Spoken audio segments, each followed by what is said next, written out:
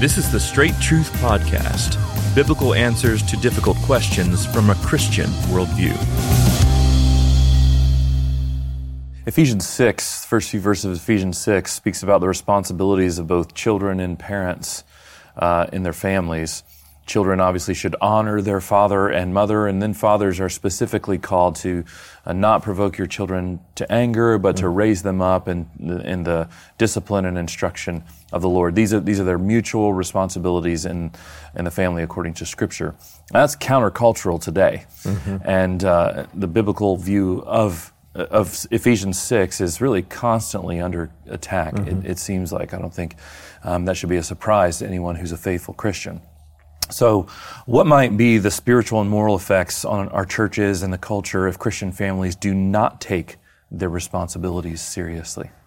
Yeah, the only hope for a culture like ours is the church in this realm.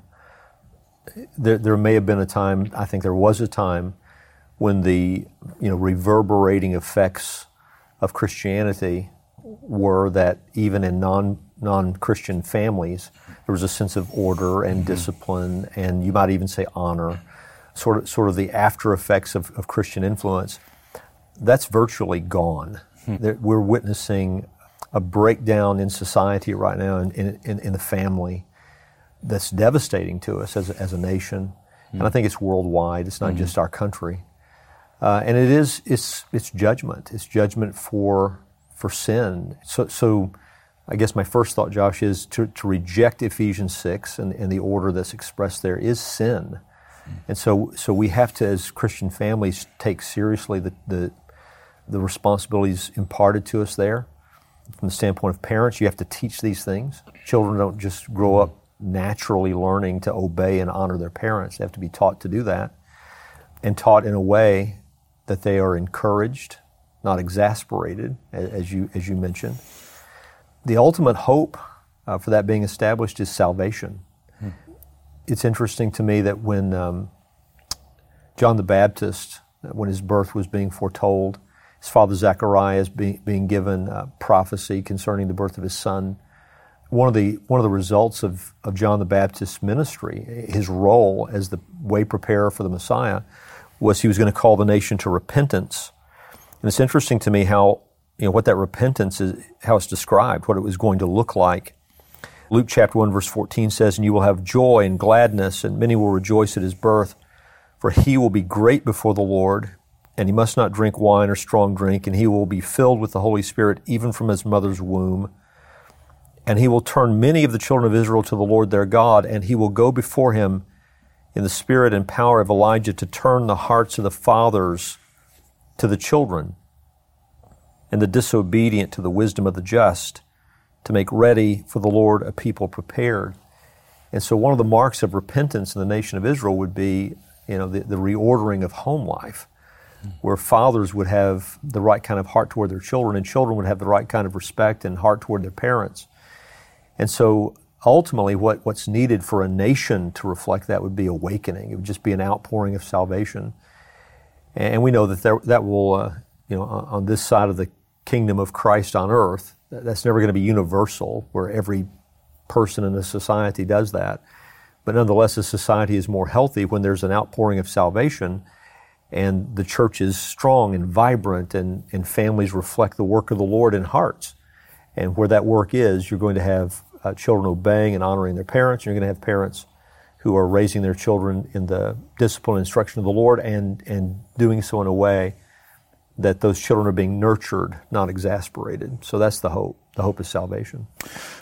So when you say that this is God's judgment on a nation, what do you mean by that? Or even you said the world, like the breakdown of the family in these ways is God's judgment. I mean, he promises blessing for obedience, and he promises the devastating effects of sin when there's disobedience.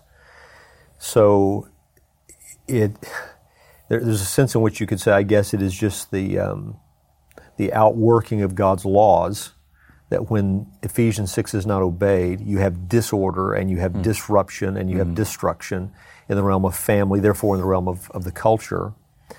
But those laws don't operate in a personal fashion apart from the one who put those laws into effect. So what you're seeing when you see the devastating effects of sin is you're seeing God's judgment. You're seeing results that God promised when He gave His law, when He gave the things that we're to obey. So when the kind of disruption and destruction we're seeing in our culture is the result of disobedience to God, and those results are coming from the hand of God. God is judging humanity as it rebels against Him with the devastating effects of sin. So they're not just operating on their own. The Word of our God ensures both the blessing of obedience and the devastating effects of disobedience. So, are you also saying too that the family unit, the kind of is sometimes called like the nucleus of society? Yeah, the nuclear family is like the center of all of society. That if that breaks down, then that affects the churches, or maybe it affects the wider culture, and eventually the wider culture breaks down. No doubt about it. Yeah, it affects it all. So when you're seeing things like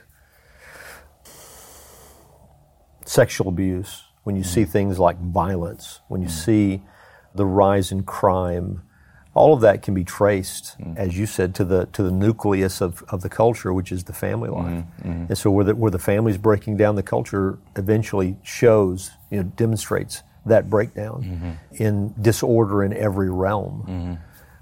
And so the chaos we're witnessing in our culture right now is the result of disobedience to God and the order that He set in place as our Creator with respect to family. Yeah, and there is something beautiful about honoring fathers and mothers, honoring the position of the family in society that our society today at least seems to not only neglect, but sort of encourage something totally contrary to that. Yeah. Like be free, be independent, break free from your environs, and then make your own life for yourself. You're exactly right. And it I don't know that I can express this well, but it's almost a counterfeit kind of beauty that the culture wants to put before us. So you hear this phrase, love is love. Well, that's true. True love is love, but there are counterfeits to love. And so there's a unique beauty. I was thinking about this the other day. I don't remember what I was watching on television, but a man who was grieving the loss of his wife, who had been a faithful companion to him over a lifetime.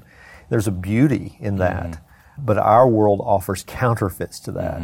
So when you talk about same-sex relationships, when you talk about the problem of divorce and remarriage, and so multiple marriages, sometimes 3, 4, 5 marriages people have, all of that is a corruption of the beauty that God designed when He designed marriage, one man with one woman for a lifetime.